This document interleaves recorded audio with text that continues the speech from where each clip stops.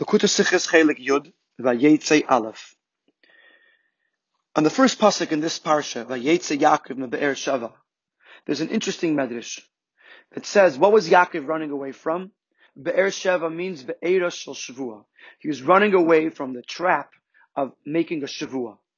He said, I don't want Avimelech to approach me and force me or make me to make a Shavua with him the way my grandfather Avram did. Because that would cause that my children's simcha would be delayed. What does this mean?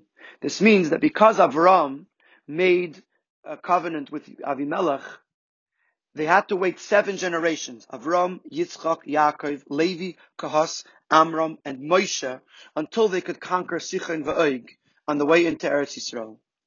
And then when Yitzchak made the shvu with Avimelech, it then caused their entry into Eretz Yisrael to be delayed another generation until Yeshua, who came after Moshe and went into Eretz Yisrael. Yaakov was afraid that if he would make the shvuah with Avimelech, this would delay the entrance of the Yidden into Eretz Yisrael for another year, for another generation. And therefore, Vayetze Yaakov meBe'er Sheva, Yaakov left. So the question is, Avram and Yitzchak did make the shvuah. They were not afraid of delaying the entry of the Yidden into Eretz Yisrael. Why was Yaakov the one to be afraid? Why is Yaakov the one who runs away so to not have to make the shvuah with Avimelech? On the other hand, why were Avram and Yitzchak not afraid of delaying the entry of the Yidden into Eretz Yisrael?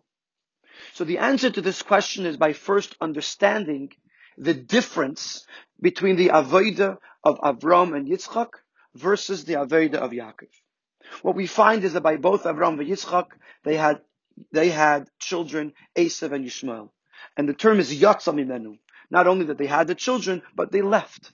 Those children, Esav and Yishmael, separated themselves from their fathers. However, Yaakov, mitasa shlema. All Yaakov's children followed in his way and were righteous. Which means to say that even though the Avos were from the highest levels, the Avos came from Atzilus, but nevertheless, Yaakov, his avodah was to transform Ra into Tov, to transform negativity into positivity and holiness. And therefore, his way had a long-term impact and carried on to his children. But Avram and Yitzchak, their way did not carry on, even though it says that Yishmael did tshuva and some say that Esav did tshuva, but nevertheless it didn't carry on to the next generation. Now we do find that Avram and Yitzchak are engaged in the world, in bringing halakus into the world. We know the famous Al-Tikra Vayikra Vayakri that Avram would bring people into his tent and teach them about the Eivishter. Chassidus tells us about Yitzchak, that the digging of the wells was actually to bring out the godly sparks, the living water that's inside of the earth. Here is the rub. Avram and Yitzchak engaged in the Ra to the point that it shouldn't negate or disturb Kedusha. They weren't there to transform or change the Ra. They were just there that the Ra should stay away and not disturb the Aveda of Kedusha, the work of holiness. But if they remained in existence, as long as they didn't disturb, that was fine. Yaakov, on the other hand, we find he goes to Haran. Yaakov engages in the Ra in the way that he wants to transform the Ra. This is similar to the difference of a tzaddik and a Baal Tshuva. A tzaddik doesn't even know what the Ra is. He's removed from it entirely. But a Baal Tshuva, because he had at one point engaged in the Ra, he has this power of Zdenis Nasalei Kizachiyas, of transforming the negativity into positivity. So Avram and Yitzchak were like tzaddikim. They may have known of the existence of Ra, but as long as it didn't disturb the Kedusha, that was enough for them. But Yaakov engaged in the Ra to the point that he transformed it to good. That's what we find, for example, that Avram was living within the people of Ches, or later he was living within the people of Canaan, and they recognized his greatness, and he taught them about the Eibishter. But nevertheless, it didn't change them. They knew about it, but it didn't change them. But the Avodah of Yaakov, his Avodah is to change the Ra, and therefore, by Avram, by Yitzchak, their children did not follow in their footsteps, because Avram and Yitzchak allowed the Ra to exist as long as it didn't negate or disturb Kedusha. But Yaakov mitasa shlema, because Yaakov removed, he battled and removed the existence of the Ra. Now let's go back to the Shvuah.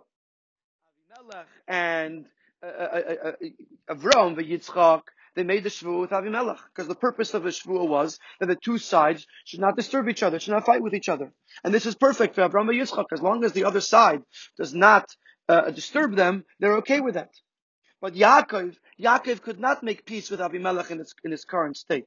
Because Yaakov does not allow for the existence of Ra, even if it's not disturbing Kedusha. And therefore Yaakov leaves.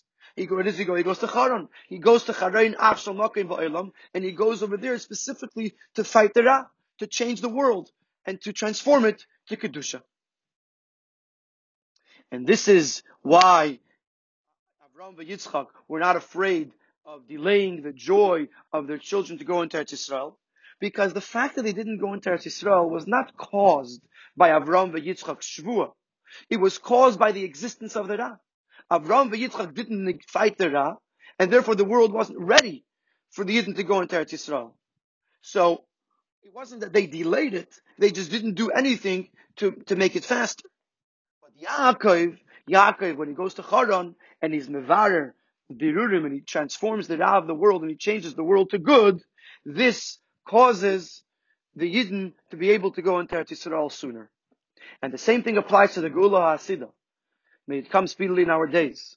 That through our Avodah in Galus and changing the Ra and transforming the Ra, we will be Zeicha to the Geula HaAmitis VaHashlema, and will be Zeicha to the third Beis HaMikdash, which the Gemara says is learned from Yaakov. The first Beis HaMikdash represents Avram. The second Beis HaMikdash represents Yitzchak. The third Beis HaMikdash represents Yaakov. And the third Beis HaMikdash is caused by us doing the Avodah of Yaakov, which is changing the world and transforming the world and the negativity in the world to Kedusha. May we see the Beis HaMikdash HaShlishi, the Bias Mashiach Tzidkenu.